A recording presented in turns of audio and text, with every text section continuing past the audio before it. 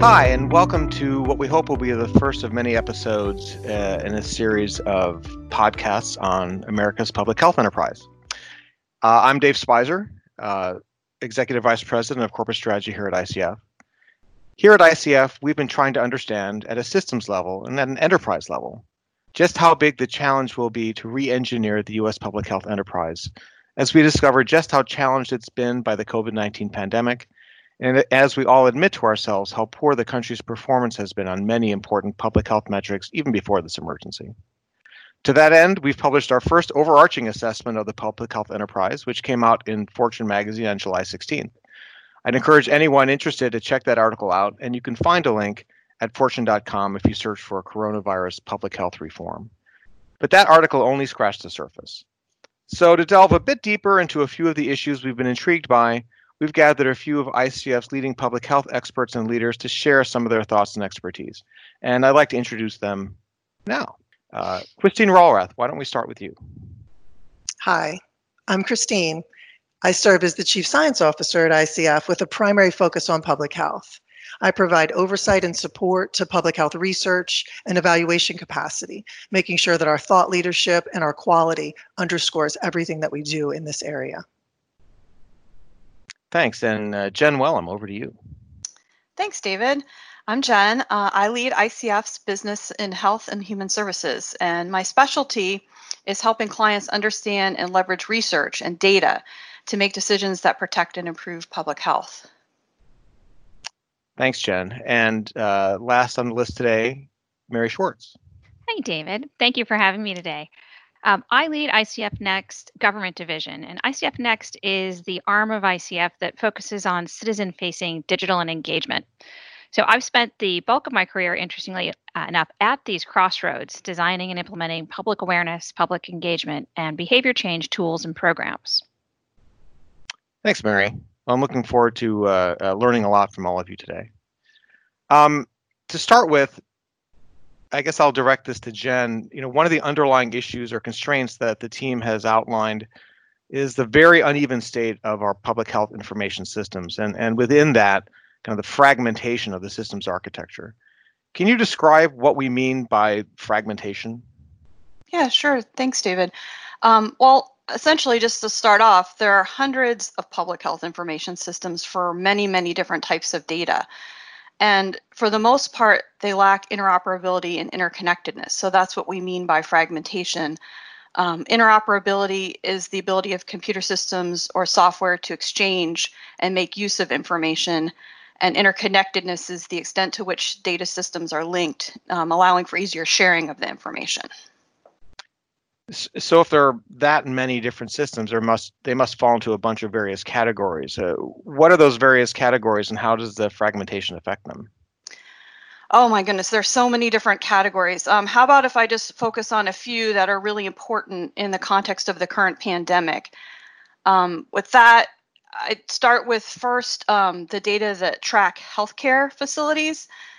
This includes reports about the number of COVID-19 patients that each hospital is treating, the number of available beds and ventilators, and other information that we need to track the pandemic. Until recently, it was done through CDC's National Healthcare Safety Network. As of July 15th, however, hospitals are now reporting this information directly to a new system called HHS Teletracking. The National Healthcare Safety Network is still continuing to collect data from nursing homes and long-term care facilities. So as you can see, there's multiple different systems tracking this information already. Another category that's really important in the COVID-19 pandemic is test result data. This is primarily the results of individuals' tests for the presence of the virus that causes COVID-19, and whether they're positive or negative. But it could also include antibody tests, and that shows whether an individual had COVID-19 in the past and now has the antibodies against the virus. This one's much more diverse. Most state and local health departments have their own disease reporting systems, and they're not necessarily designed to be interconnected or interoperable.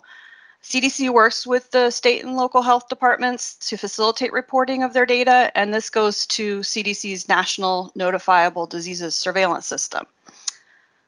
So a third category is those that track immunization data. So registries of all vaccine doses administered by participating providers like physicians and healthcare facilities to individuals in a given geographic area. So while we don't yet have a COVID-19 vaccine, these systems are likely to take on an increasing importance if and when we do. Again, most states have their own immunization information systems, and they're not necessarily designed to be interconnected or interoperable. Another category, it's a little bit different, is syndromic data. This is information about clinical symptoms that individuals have, like fever or nausea or headaches. Because these symptoms are often discernible before a formal diagnosis is made, they can be used as an early indicator of disease outbreaks. And this was particularly important and developed when bioterrorism was a huge risk, to try and detect bioterrorist attacks. Most state and local health departments have their own systems, and they voluntarily share their data with CDC. CDC's system is called Biosense, and that's actually part of the National Emergency Preparedness System. Biosense receives 6 to 8 million electronic health records every day from over 5,800 facilities, and that represents about 75% of hospitals nationwide. So as you can see, that system is very interconnected and interoperable. It's all going to a common source, and data is available within 24 hours of patient visits, so very rapid availability of the data. And I guess one that I feel compelled to mention, it sort of defies any kind of categorization because it really brings a lot of disparate data sets together, over 200 actually disparate data sources, is called HHS Protect. And this is the system that the White House Coronavirus Task Force uses to inform its decision making. It was designed to address fragmentation, and it was built within just a few weeks at the beginning of the COVID-19 pandemic. It integrates data across federal, state, and local governments and the healthcare industry. So although it provides a very robust picture of the pandemic, it's only as up to date and accurate as the data that are feeding into it, and that varies widely by the source. Wow, Jen, that description of, a veritable, I guess I would call it a zoo of different types of systems, certainly doesn't reflect any kind of what you would call kind of rational system design, right? A rational enterprise design. So I'm assuming, therefore, that a lot of the systems that operate differently in different states and local jurisdictions, kind of that they gather data kind of in different ways, right? And so can you describe a little bit about what some of those differences are and how that contributes to the fragmentation? Yeah, you're right, David. A zoo is a good term for it. There's so many, and they're all very different. And how they collect data is really often dependent on the data source itself. So, for example, some test results, COVID-19 test results, may arrive via electronic data feeds. That's great. They're electronic, they're easier to incorporate. But many still come by phone, by email, by physical mail, snail mail, or even by fax. And you probably are as surprised as I was to know how popular fax is in the medical community. And the reason is because it's a technology that complies with digital privacy standards for health information. So this creates a lot of fragmentation itself. It's the result of many different systems used to collect and analyze the data. And there's no standard software or system. So I've noticed, and I think others would agree, that the patchwork of systems is really not up to the challenge of the current pandemic state. We've got hundreds of laboratories, thousands of test results, and very little is interoperable. Yeah, I think we've seen just how everybody's scrambling to get decent information in the current emergency.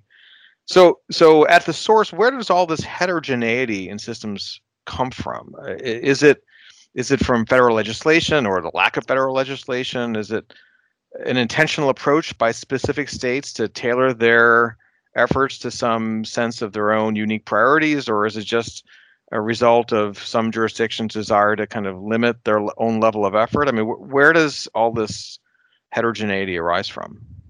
I'm going to say all of the above, David. First, there is no legislative mandate that standardizes electronic health records or requires public health surveillance systems to be interoperable. So without that, For example, testing labs and physicians, they just do what works best for them.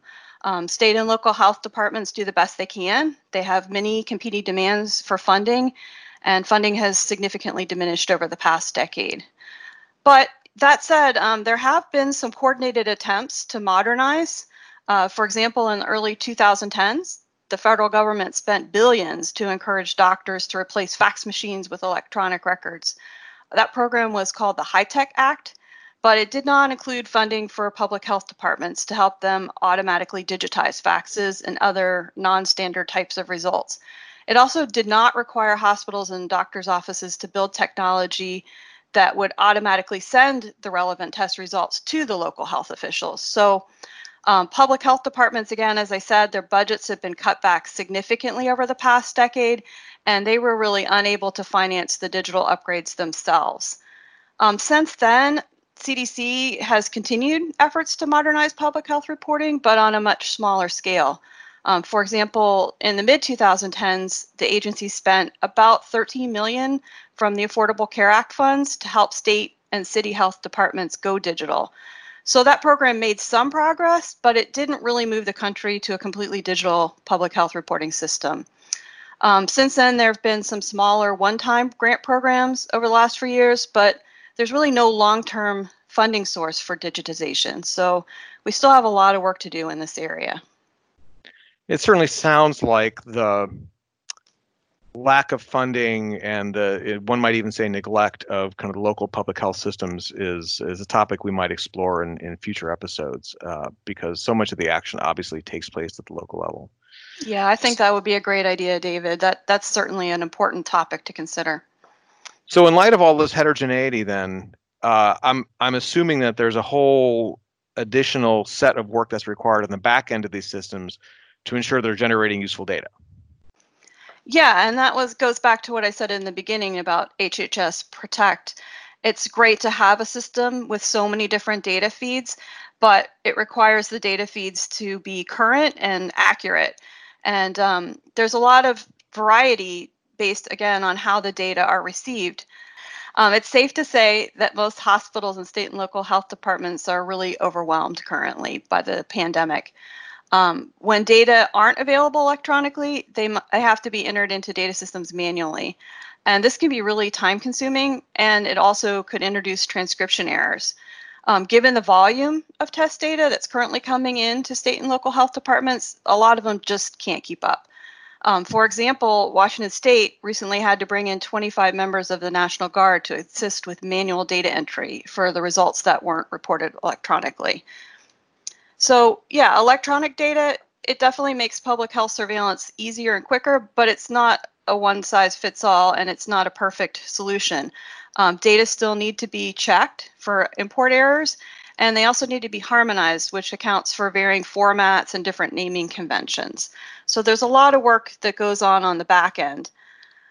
In the context of COVID-19 test data, specifically as an example, the absence of a standard digital process is hampering case reporting and contact tracing efforts, which are crucial to slowing the spread of the disease. Data often come to public health authorities using only the information that laboratories need to track the record, not the details that public health officials need to track the outbreaks and conduct contact tracing. Reports often come in duplicate. They might go to the wrong health department. They might be missing crucial information, such as the patient's phone number or address. I read in one article that nationally, about 80% of coronavirus test results are missing demographic information, and half don't have addresses.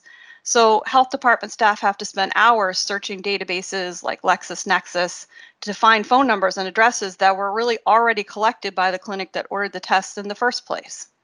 Thanks, Jen. That's an amazing environment in which to be working, and it sounds like, frankly, we've only scratched the surface. A real enterprise approach to designing public health information systems would surely result in some different outcome than the one you're describing, and maybe that's something we can talk about again in the future. Mary, I'd like to turn to you on a different topic. Information is essential in responding to public health threats and emergencies. But of course, it's we as citizens and residents that ultimately make most of the difference in our behaviors and in how we respond as individuals and as communities to the threats that we face and to the guidance that we get from public health officials.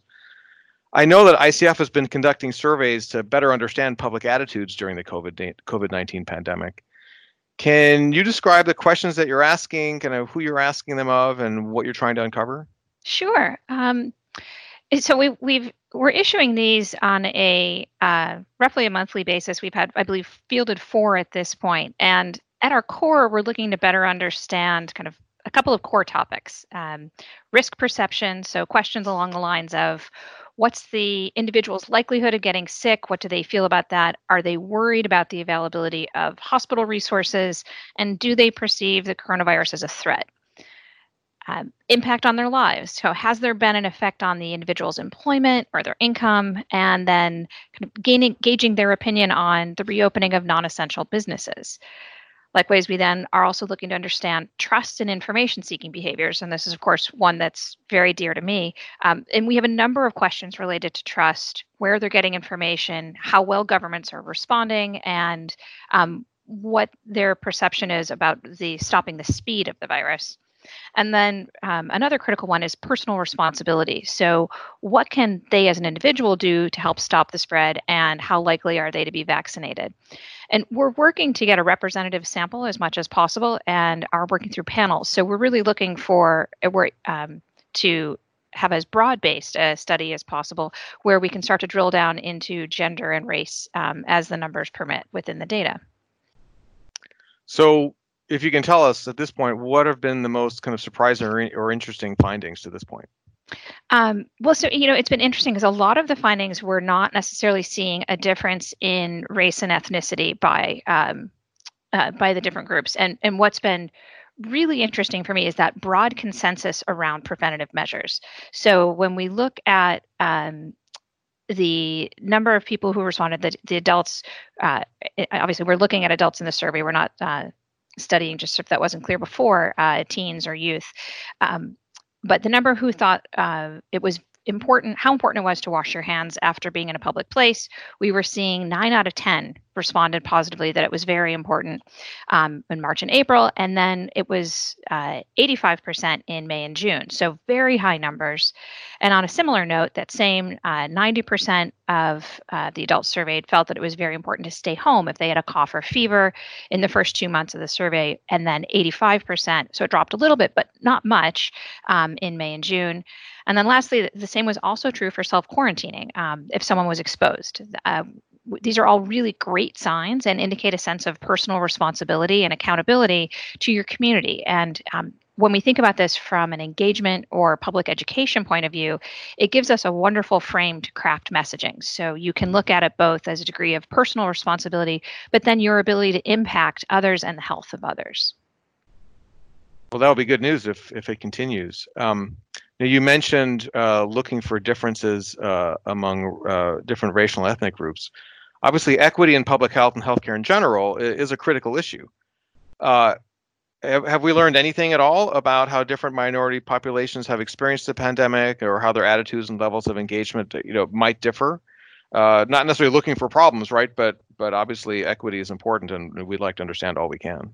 Absolutely. And interestingly, we aren't seeing many significant differences in the data that we've collected when we cut it by race. So, for example, looking at the May data, Black adults who responded, they did feel that they were no more likely than others to contract COVID-19.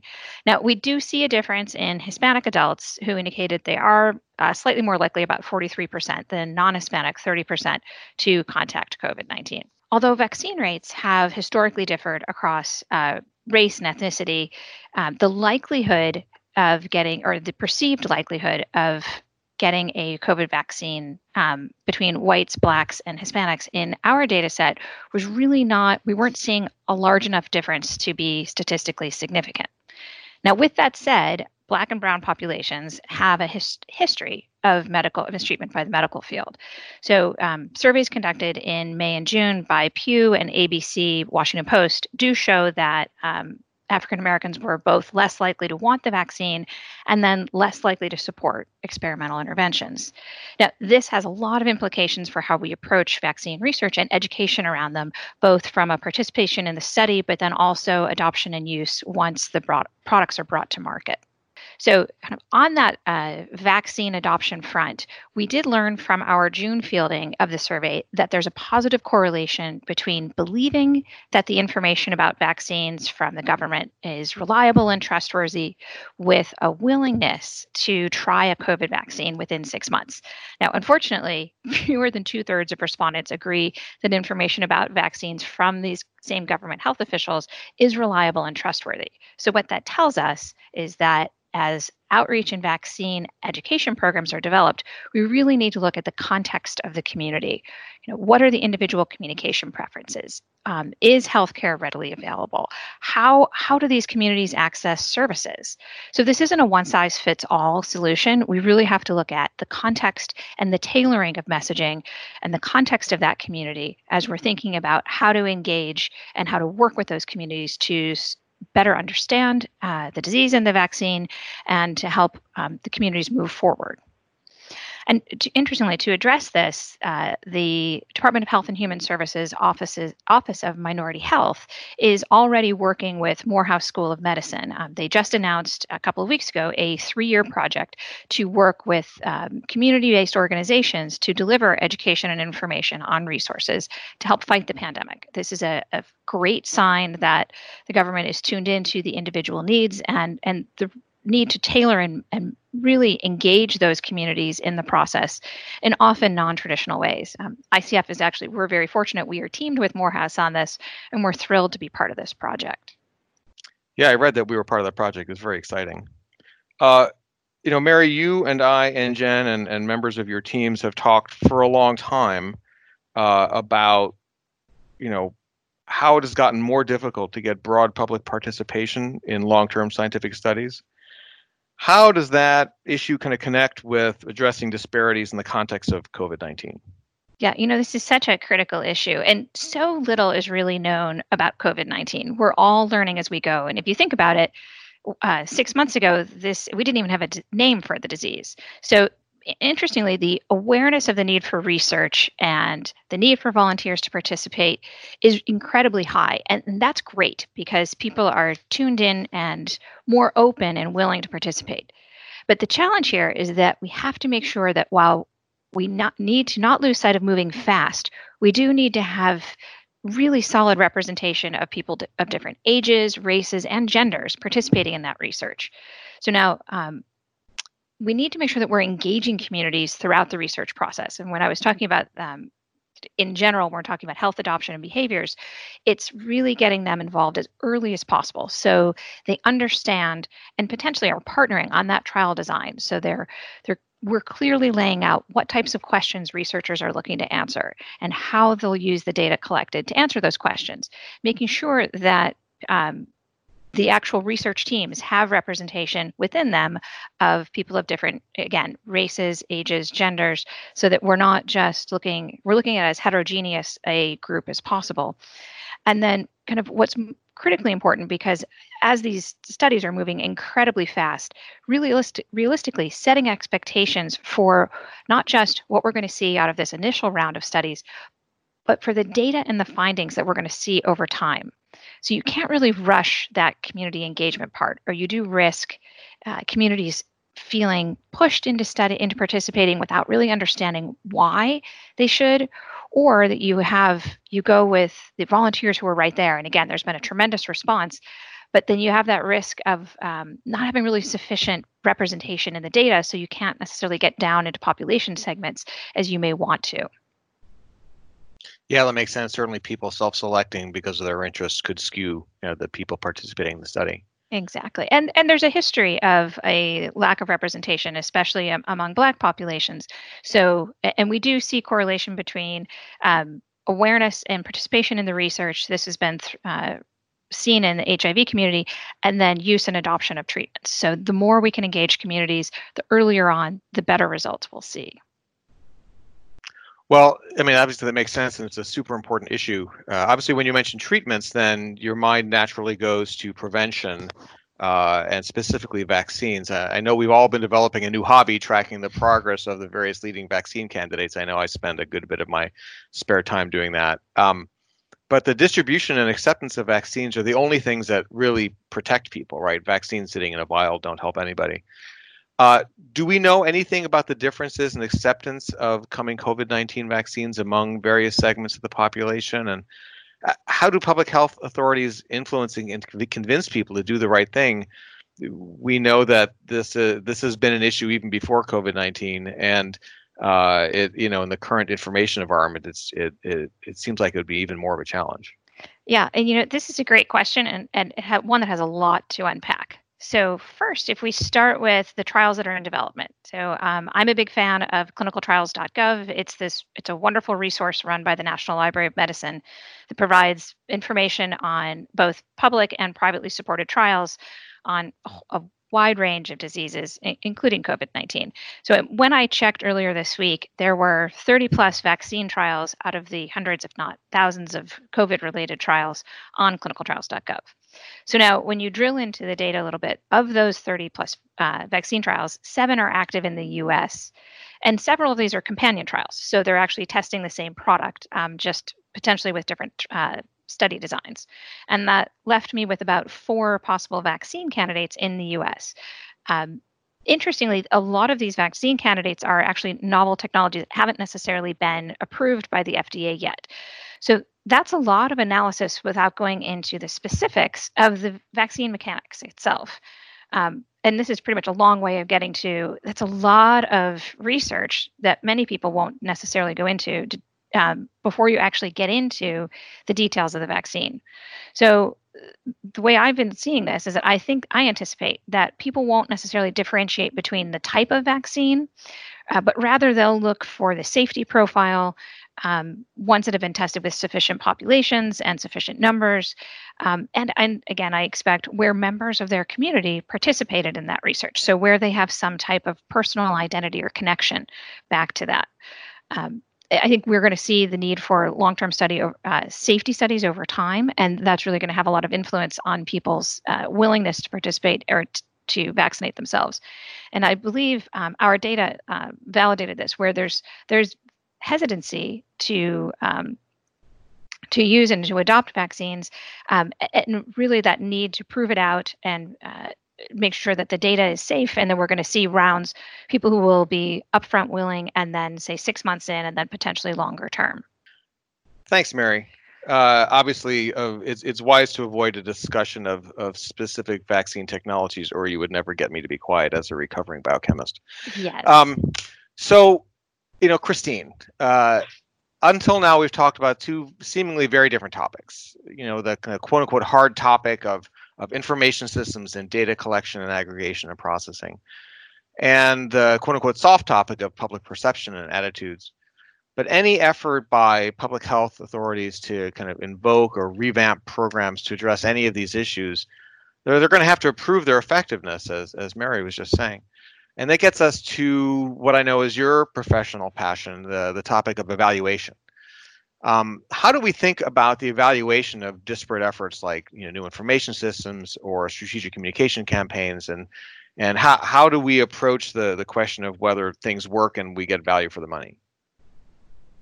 Well, that's a great question. Before I answer it, I do want to underscore one thing you just mentioned, Dave, and that really is that evaluation is absolutely essential. Just as you said, any effort that addresses an issue, tries to change a situation, improve a set of circumstances, it really must prove its effectiveness. But your question about disparate efforts and evaluating them, like new information systems and communication campaigns. So actually, the evaluation of efforts like new information systems and communication campaigns, while disparate on the surface, are quite interdependent. So I'll start with the information systems. Given the complexities of the current state of the systems and the data contained within them, Demonstrating effectiveness is really a tall order, but the way you would do that would really be to show that those systems achieve sufficient levels of high quality data and are interconnected and interoperable, just as Jen talked about earlier. From a practical perspective, you might say that the litmus test for the effectiveness of a new system would really be if the data output or the data that's generated in those systems could be reliably used for surveillance, used for response, used for resource deployment, and used for evaluations of programs and campaigns, which takes me to the second part of your question. To do education, awareness, communication campaigns, you ultimately need high quality data. That's really the essential fuel for the evaluation. And that's the type of data that would ideally be available as a result of a new information system. If you don't have that data, effectiveness or even the lack of effectiveness really can't be understood, and solid decisions can't be made. Mid-course corrections are really challenging. So it sounds like, therefore, that what you do at the beginning of a program really can affect whether it can be evaluated later. Are there things that programs can do in their setup phase to make it easier to establish their efficacy? Absolutely. There's a whole lot of things, but I'm going to focus on three. The first is that all evaluation efforts really should be integrated as part of the program while it's being planned. Evaluation is really not an afterthought. It's not something that you undertake retrospectively after the program starts or even after it ends. So as you're planning a program or planning a campaign, you should be planning an evaluation. As your campaign or your program is rolling out, your evaluation should be rolling out. So that's the first thing. The second is that you really upfront in your planning phase need to understand the intended outcomes of that campaign or that program, making sure that those intended outcomes are realistic, you can achieve them, and they're logical. If you know those intended outcomes, you can immediately map those to high quality available data sources. So that's the second. And then finally, you need to make sure that you have pre-campaign or pre-program data available, or baseline data. That's what an evaluator would call it. To demonstrate effectiveness, typically you have to demonstrate positive change in a behavior or an outcome, and you need at least 2 points in time to demonstrate change. If you want to say that a campaign or a program influences that change, you need data before and after the program at minimum. There's a lot of other things you could integrate, but if you think about those three things as the key things to integrate into your upfront planning, you'd be in a great position to determine effectiveness of your program later. Well, really, it sounds to this old kind of recovering scientist just like good experimental design. So you need a control, you need some way of measuring the data, and you need a way to demonstrate that your whatever you did during the experiment actually had the effect you were hoping for. Absolutely. So, in our discussions leading up to this, something came up that I really wanted to get out. And before we wrap up, I know that your teams have been finding some very interesting and concerning information on comorbidities in U.S. residents who've been impacted by COVID-19, and all of the societal impacts that surround it, whether it's shutdowns and job losses and quarantines. What have you learned, and are there any efforts underway to address these impacts? I'm really glad that you raised that issue, Dave. Mary mentioned some of the findings earlier from the ICF survey. She talked about some of the findings related to risk perception and trust and information seeking and even personal responsibility. There are another set of findings that have been generated from the same survey, and these are related to mental health and well-being in the context of the COVID pandemic. The findings in the survey are consistent with other information that's being published in the media, published in the academic journals, and also in the trade journals. And really what they're suggesting is that while the pandemic focuses centrally on physical health and is taking an enormous toll there, it's also potentially fueling a mental health epidemic in the country. So some of the data from the survey, just as examples, across that 4 waves of the survey, there's about 70% of respondents who are saying that they experienced anxiety or depression in the 2 weeks prior to the survey being administered. A lot of the times that's associated with a COVID diagnosis, worrying about getting a test, getting a positive result, worrying about getting sick. There's also a notable relationship between poor mental health or experiencing more bad mental health days and the loss of a job or reduced work hours or being furloughed. And another notable relationship between these poorer mental health days and increasing use of substances like alcohol and cigarettes. So these are really concerning findings. In and of themselves, they're concerning, but in addition, depression, anxiety, job loss, substance use, all of these are risk factors for suicide. And some of the known protective factors against suicide, like social connectedness, connecting to your community, connecting to your religious institutions, are really dampened by stay-at-home orders and social distancing requirements. Then you add on top of this the ever-present stigma associated with seeking mental health treatment, and now there's even more barriers to access and to getting the treatment you need. Really a perfect storm. And it may last, this mental health and wellness challenge may last well beyond the end of the actual COVID-19 pandemic. But there is progress and there is some good news. I mean, as I mentioned, there's been an increasing awareness of these issues over the last few months, and progress is definitely being made. So for example, they've redirected emergency response funds to mental health issues, streamlined application processes, so states and local jurisdictions can get quick access to the dollars. And if those dollars can be used to invest in early detection of mental health challenges, ensure that therapy and medication treatments are continuing during the pandemic and not being interrupted, mitigate financial challenges or physical challenges, or even better, the stigma associated with getting help, that really bolsters the mental health system in the country. It both provides supports to people who need it now and helps us get ahead of any mounting needs that might continue as the pandemic continues. Well, thanks for outlining that, Christine. So obviously a lot of issues that are being faced by fellow Americans, and there's no expectation that those are going to disappear on their own for sure. I want to thank Jen, Mary, and Christine for helping us dive into some, as we can see, of the very complex and interrelated issues that are faced by the very broad and fragmented public health enterprise. I hope you've enjoyed listening as much as I have enjoyed being a part of this discussion.